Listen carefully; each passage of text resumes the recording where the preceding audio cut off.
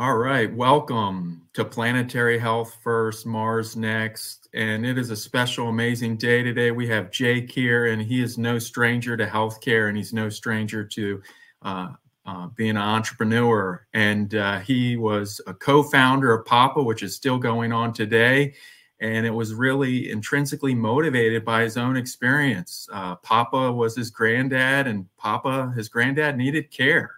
And the model of care just wasn't working. No, there wasn't a way to get care, when you need it, right on just the model was challenging. And so that led him to create Papa, which most people know today. Second time around, his grandmother, Margarita, was having issues and challenges with the right place, the right housing, which a lot of us, I can say I've been challenged myself. So I'm super excited that you took the challenge to make a scalable company, Upside. And you are the founder and CEO of Upside, and it's really housing for health. And so go ahead and share a little more about yourself, and really look forward to diving into this topic, Jake. Thank you for the very kind and thorough intro, Michael. It's really good to be here. Yeah, you hit the nail on the head, right? We started Papa based on a personal family need. My grandfather, Joseph, had been diagnosed with Alzheimer's. My grandmother, Margarita, was caring for him, was trying to care for him. And it worked out for a few years where she could do it. But at some point, she started needing some help. And so she'd call her grandchildren, me and my cousin Andrew, she'd call and with a simple request, hey, can you come just sit with your grandfather for an hour or two here? Because she was very mobile and active. And so her friends would call her girlfriends would call her and say, hey, meet me at Starbucks in a half an hour, for a half an hour. And she really, unless we were available, she was really unable to do that. And so I remember sitting with my grandfather one day and calling a few home care agencies with that simple request. Hey, can you send a caregiver? It doesn't even need to be a caregiver, just someone to sit with my grandfather, to keep him company and to make sure he stayed safe for an hour here and an hour there. And of the 5 places I called, all 5 of them basically laughed me off the phone. And they're like, no, that's not how we work. And our caregivers need a minimum of 20 hours a week and need to be on a set schedule. And I'm like, this is 2015, 2016. Everyone was talking about Uberizing everything. And I'm like, how is this possible that you can't get someone in today's day and age where you can order a cab in front of your house in 5 minutes? You can't get someone to help care for and provide some companionship and assistance for an older person. And this kind of surrounded the rhetoric around 10,000 people a day turning 65. This was back then. Now it's 12,000 or maybe 13,000 now at this point, turning 65 every day in the U.S. And so we really thought we were onto something here. There's nobody doing this. And I was recently out of school and realized that there's 20 million college students that were probably in need of some extra flexible part-time work. And so that was the formation of Papa. Let's partner these 20 million college students in the U.S. with the older adults and their families that really needed some extra companionship and assistance. And so as that business grew and we learned a lot about the healthcare industry, started seeing problems now with my grandmother. So fast forward a couple years, my grandmother moved my grandfather into a traditional senior living facility, a memory care facility specifically, because he had cognitive decline.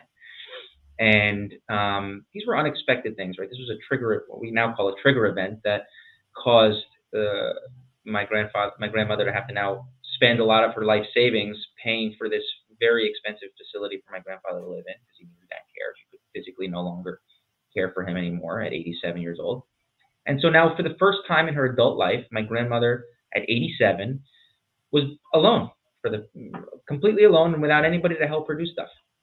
She was living in this big 2-story house, and it had stairs, and she had recently had knee replacement surgery, and so she couldn't navigate the house. She couldn't really afford the house to stay there anymore. She had owned it outright. And so the family got together and were like, we got to sell the house because she's blowing through her retirement savings just to keep my grandfather in this community, in this senior living community. And so we got together, we sold the house, we moved her into an apartment a rental in the same neighborhood that she knew and loved. And that apartment was near her doctors and near her grandkids and near her friends. And then I, as the grandson that was the closest, acted as the person that sort of helped her out with all the things that she needed help with. She needed help paying the rent. She needed help going to the grocery store. She needed help getting to her doctor's appointments. She used to come to our house on Friday nights for dinner. She didn't like driving at night, so I picked her up and dropped her back off. And so we realized pretty quickly that, oh my God, people like my grandmother, she doesn't need care, but she definitely needs some extra level of support. And she needs that level of support in an environment that's more conducive to a single 87-year-old woman. And so that was the kind of the impetus for starting Upside. We said 90%, we started researching and realized that 90% of people say they want to age in place. But we go, well, that's interesting because my grandmother said she wanted to age in place as well, but realized based on this trigger event, that in her case was moving my grandfather into senior living, could no longer do that sustainably or realistically. And so we were like, okay, there's of those 90% of people that stay in place, most probably can't. And at some point along the aging journey, have a trigger event that happens to them where they physically can't do that, or financially, or emotionally, or whatever it might be. And that's how we started Upside, under that premise. Yeah, I think it's so we thank you, Jake, for being that good grandson, that being there, and then thank you, Margarita. And what you're talking about is these concepts that we gather out there that don't really mean much. Aging in place, like really, what does it mean? Well, it means nothing until you try to actualize it. And so I feel like, I can totally relate to you with my 85-year-old mother, my 91-year-old father, who's now in hospice, which is the best thing. And I just say that just to bring awareness to anyone and everyone. But and he has dementia. But that was a journey trying to get them to downsize. So we were able to do that. But man, that was a come to Jesus, whatever you want to use the term, the whole family meeting. Where are we going to do? My parents had a 3-story house, and we're going to require so much. You just couldn't transition. So aging in place, the best thing was to move. And that doesn't mean like you're aging. Like, I think we need to reframe the conversation. I really appreciate that you're actually doing that. So it's a really good point. And I think that it's overlooked often because you see the media headlines, aging in place, everyone wants to age in place. But it's vapid, it's empty. That doesn't really mean anything. It doesn't ring true for 99% of people for one of these reasons. We've categorized them into what we call the 5 Ds: death of a spouse, the need to downsize, divorce, which is happening more frequently in older people, disaster, and disability. And so like these things happen. They happen as you get older, and they happen with more frequency as you get older, and they cause the need for someone to actually have to make a move. And it's not because they're moving to a senior living facility necessarily. Only 10% of the population ever winds up in a traditional facility-based senior living environment. But 90% of people are winding up somewhere different than the house that they raised their kids in. And so we are framing the argument not around the concept of aging in place, but aging in the right place. And I think that is really more broadly covers the sentiment that's actually happening in the industry and in the market and around people's wants and needs. So when you think about aging in the right place, it's okay, someone like my grandmother, Margarita, she is definitely not going to be moving into a senior living community. She died actually in her apartment, in her rental apartment, happily. She wasn't happy to do it, but she did it. That's where she indicated to us that's where she wanted to die, not in a facility or in a hospital. And so allowing people or giving people the tools that they need to better make the decisions about where they should be and what's the safest and most sustainable place for them to be, and getting the support that they need in those places, and allowing them to make that decision on their own. So I think a lot of times, you mentioned with your own parents, I think a lot of times the conversation is approached in, Mom, you got to do this. You got to get out of this house. And here's the facility that I found for you. And I think that a lot of times that's not taken well by older people. And there's a lot of reasons for that. But one of the main reasons is that older people need a sense to maintain their sense of independence, as they should. They've been independent for their whole lives, and now just because they're 90 doesn't mean they shouldn't have some sense of independence or some sense that they're making or a part of making the decision that will impact their life for the remainder of it. And so what we do is we really provide optionality for people, allow older adults and their families to make a decision based on a few different good decisions that will ultimately make them safer, healthier, better, and improve their quality of life. And so optionality, as we've found, is very, very important in fostering those important and difficult discussions, almost feel like interventions in many cases. And a lot of times having a third party to do that is very helpful versus the family member that, Mm-hmm. that is sort of in it, that can't. Yeah, I wish you would have been with us. I mean, luckily we were able to do it, but we had like two choices that didn't really need to be just two choices. It was either the senior living community that was a really nice one, but my gosh, it's the amount, and I don't want to throw out numbers, but like literally it was like, let's just say $1 million to buy it. And then it was still 8,000 or something a month, based on whether you use it or lose it. And it's just like, are you kidding me? So that's just not enough. I mean, that could have been, but then there was, and so they ended up being in not a senior living community per se, but it was a senior friendly community. And it's been the perfect choice. But man, if we had Upside Health where we could just push the button, and get your solutions and access to that, that would have been really helpful. And, so I'm so glad you're doing this. And now you're at the point where I think when we were talking earlier is that you're really working with health plans to give their members that option, because health, is really dependent on housing. As you said, housing for health. Can you share a little more about how you're kind of getting yourself out there with the health plans and sort of letting people know about your solutions? Yeah, it's a great question. So we started this whole thing direct to consumer. We said, okay, well, we got to go get a bunch of people. We curated apartments. We built a network of apartments that we vetted. That we took them through a 180-point inspection to make sure that they satisfied and met the strict safety standards that we held ourselves to in terms of their ability to be safe and accessible and good places to live for older adults. And so we have now a network of apartment communities nationwide that are in our partner network. And so we know we can place older adults in these places safely. And so we started direct to consumer. We started placing people all over the country in our units with this extra layer of support. And what we realized a couple of years ago was, wow, we can make an even bigger impact if we work with health plans to serve a lot of members all at once and get them into the appropriate environments. Realizing that if a older person, and now we're finding younger people, that people of means, if we can get them into an appropriate environment, we can reduce health risks, we can reduce falls, we can reduce emergency department visits, we can improve care costs. Mm-hmm. And so that under that premise, we said, okay, well, how can we serve health plans and their members best? Mm-hmm. And what we've landed on and what we're working with payers on is a national housing stability type of program, national or regional. I mean, we're national, capable of delivering our services nationally. Some of the health plans that we work with are smaller regional plans, and we have a footprint in all of the all the areas that we operate with them. But the idea is to help plans either identify, or if they have members that they've already identified with housing instability, get them onboarded and enrolled into our program, and then help them find the appropriate place and get them stabilized. Because a person in stable housing is a person that's going to be healthier and cost the health plan less and live a better quality of life.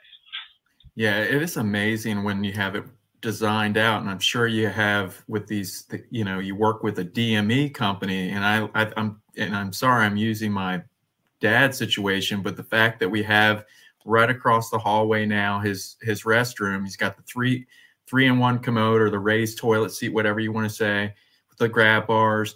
He's got his walker right next to his bed, and he's able to get himself up. And that alone, I mean, it's literally probably like 12 feet that he needs to go to get to the restroom, which was not the case in his original house.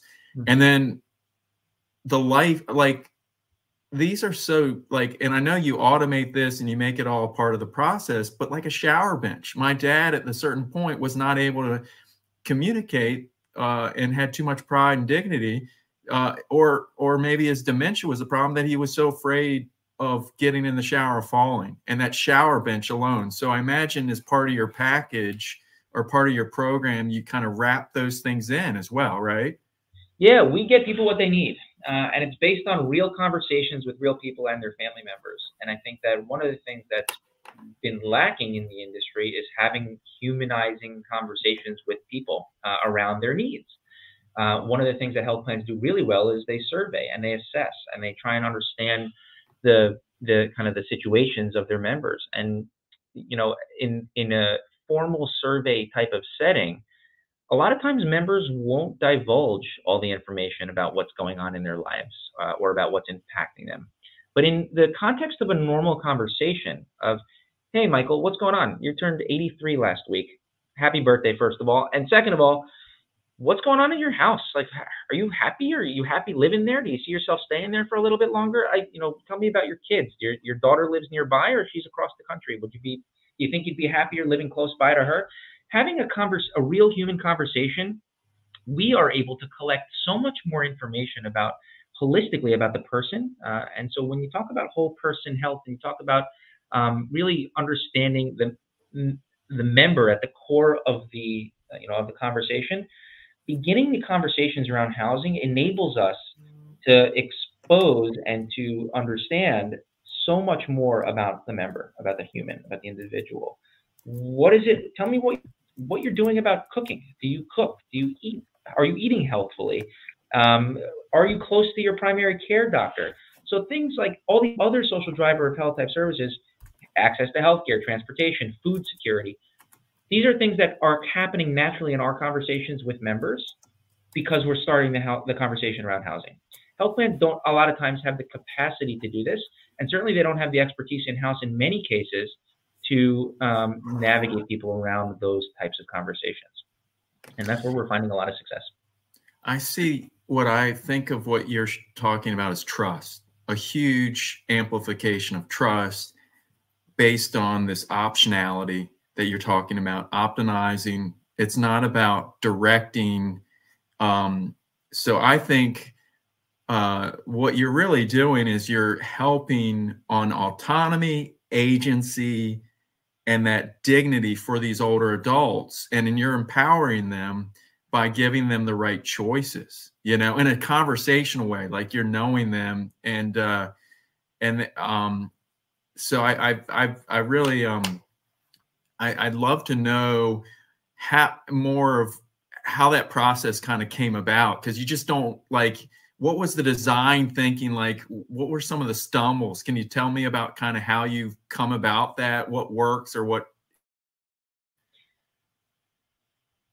Yeah, sure. So, we've stumbled plenty getting to this point and trying to learn and understand about what works and what doesn't work.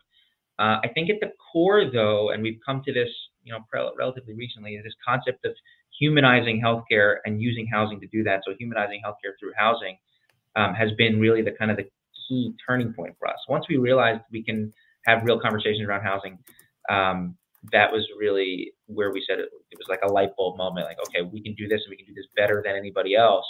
We can use our curated network of housing that we've already built to facilitate providing stability for people across the age spectrum, across the financial spectrum, and across the health spectrum.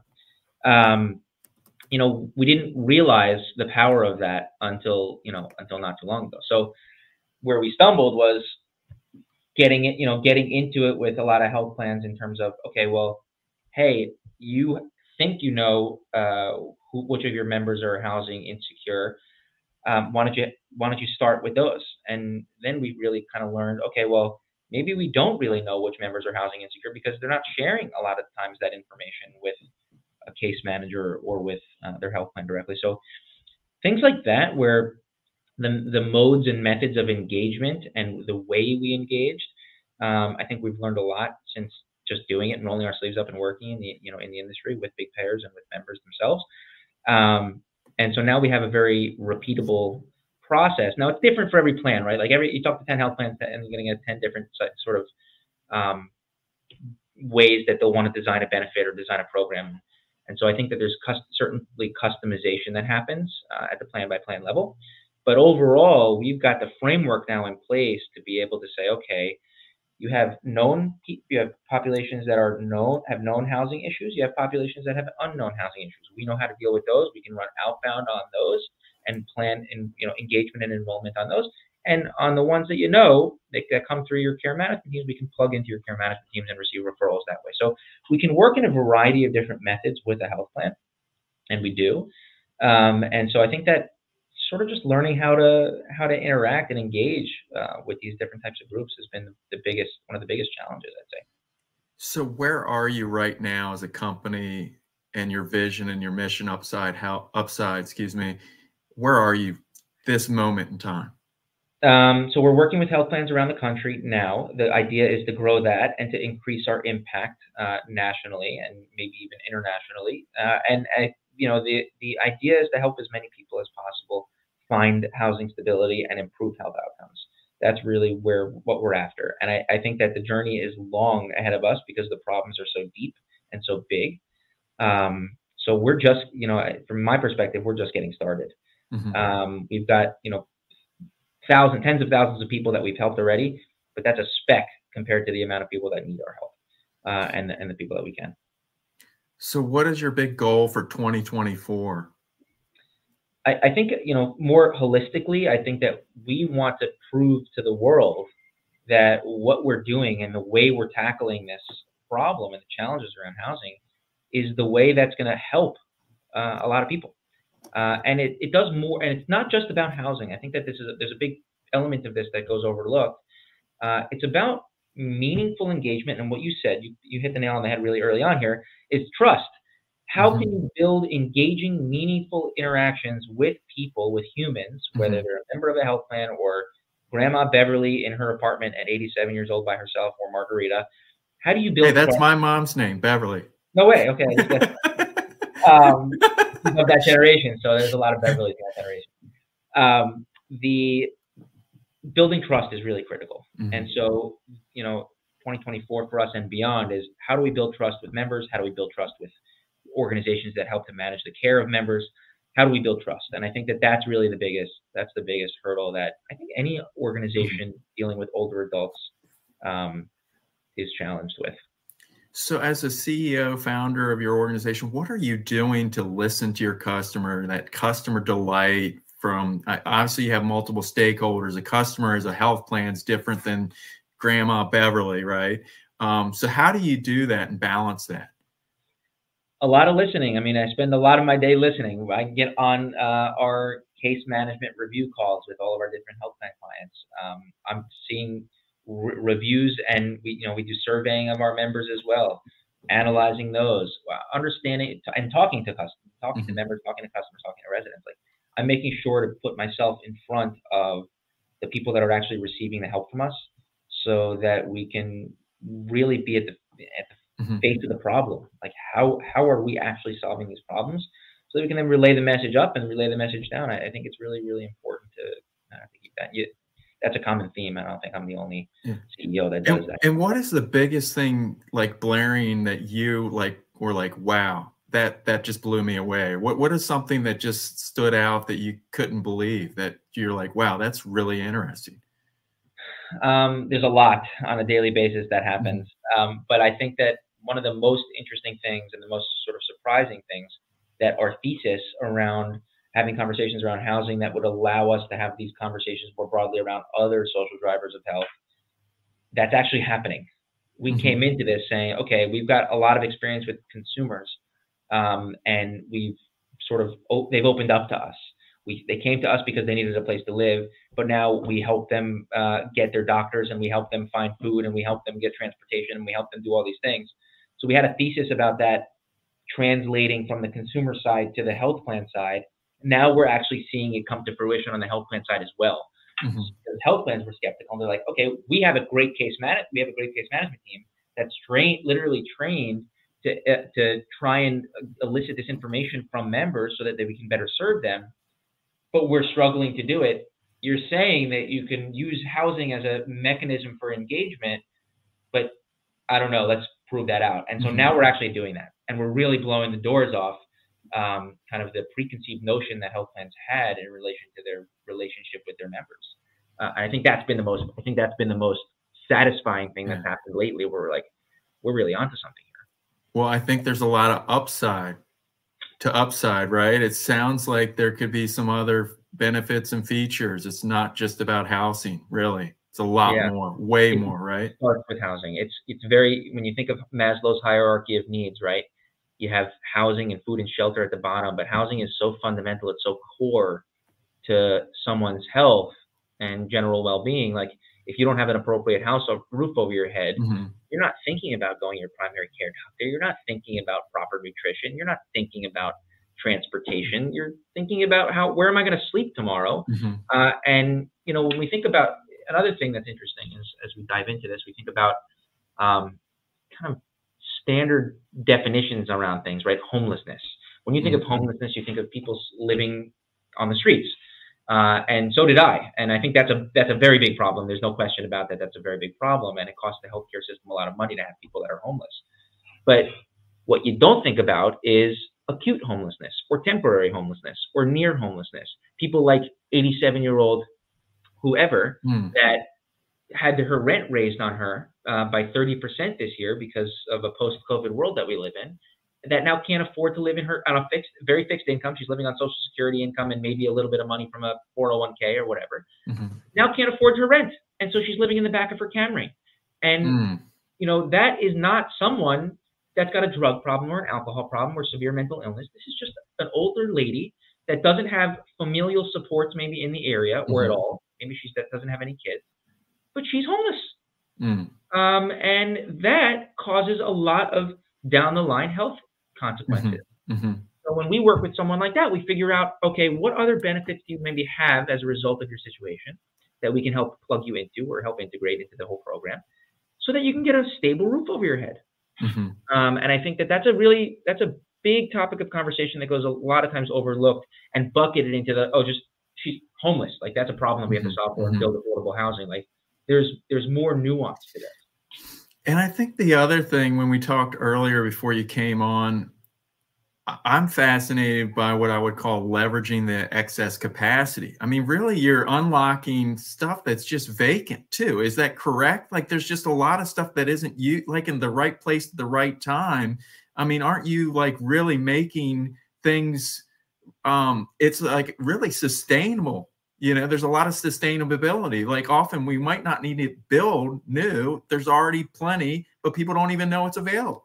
That's 100% right. And so much of the effort and time and money that we've spent on the back end is building technology to help us ascertain the real-time inventory levels across our network of apartments and homes.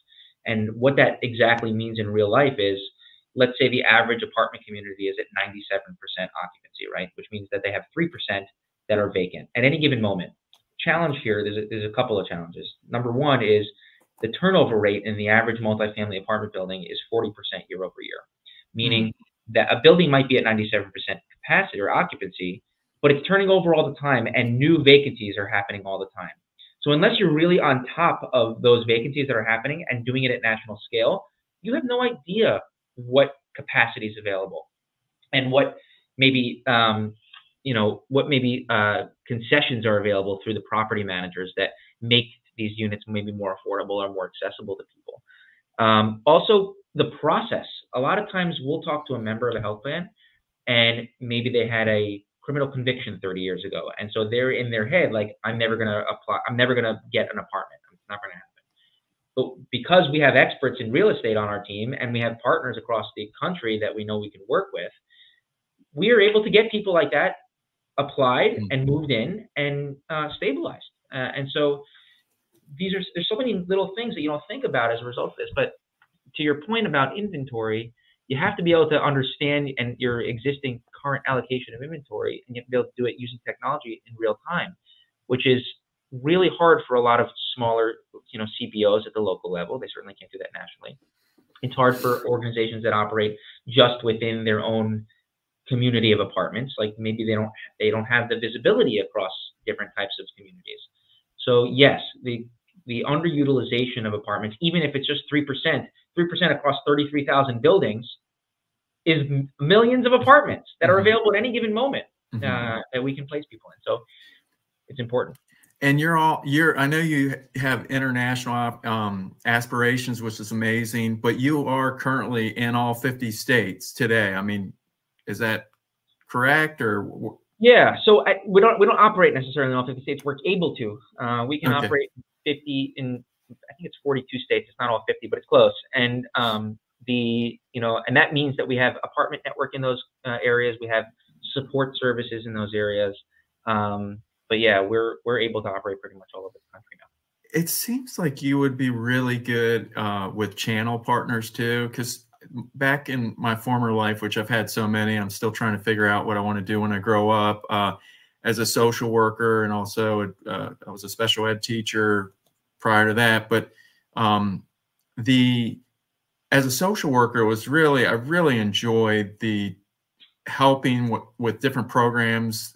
It might sound archaic, but like Money Follows the Person, which very high level, but really good, but hard to access. And the whole point is that if there was someone that was at a nursing home, a SNF, a skilled nursing facility that really wasn't well placed, that either had intellectual disability or some sort of disability that really needed to be out there in the community, there are programs to help with housing, and there was to get furniture and whatnot. But those programs just needed like really that technology enablement that I imagine you do. So I guess I'm landing the plane now. Sorry, I'm going on a long one. But the thing that I have, you talk about health plans, but there's so many dual eligibles, so many younger disabled individuals that really, I imagine you guys would be just as well suited. Those needs are very similar to the older 65 and plus. So how is that working? Are you engaging in that as well? Yeah, it's a great question. And yes, the answer is yes. As we're working with Medicaid and D-SNP groups, we're seeing a variety of different population types, perinatal populations, and people with different developmental disability or physical disability. And so what we found was building this network out for older adults really was helping us understand how to build and support people that were just not fully independent. And so there's so many similarities and parallels, and we've gotten almost pulled in the direction of these different population types and being able to service them through our health plan partners. They go to us like, hey, you guys seem really optimized for helping older adults, and we are, but do you think you could work with this perinatal population, or do you think you could work with a population with, you name it? And so, and we've sort of crawled into that space just with full transparency to the health plans that we're working with there. Hey, we don't know if we're experts at this. We think we could do this well, but let's start small to prove it to ourselves and to you and to members that we could serve them well. And so we're now in that process of proving it. And yes, the answer is yes. Like the supports and the infrastructure required to support older adults is very, very similar to that of supporting other population types as well. And so as we think about the future, we sort of started this journey in Medicare Advantage, and we're like, okay, let's go for older adults that, are 65 plus that need these different supports. But it's since moved to, include, not limited to, but include D-SNP and Medicaid populations as well, and the whole host of different population types within Medicaid groups. Well, I want to make sure we get the right message out there. Is there anything, as we've been talking, that we've left out or we should dive deeper into, Jake? We're kind of coming to our last few minutes. We got about 5 more minutes. No, I think we covered a lot here. I think that if there's a few things that I really want to leave with, the audience, whoever's watching, it's this concept of housing is fundamental. I think we're starting to, I think a couple of years ago, we were seeing that we were having to convince organizations that housing was an important thing to focus on. We don't have to do that anymore. Everyone understands that housing is important and it's a key driver, social driver of health. Now it's figuring out what that looks like. Okay, it's like, okay, we agree to the problem that you've articulated. We agree to the solution that you're presenting. How do we actually implement? How do we get this funded? How do we get it paid for? If we're working in Medicaid, how do we get state funding from this? Is there state dollars available? How, if it's Medicare Advantage, how are we filing this? Is this SSBCI or is this VBID? Or there's a variety of different methods for us to work with a health plan and ways to engage.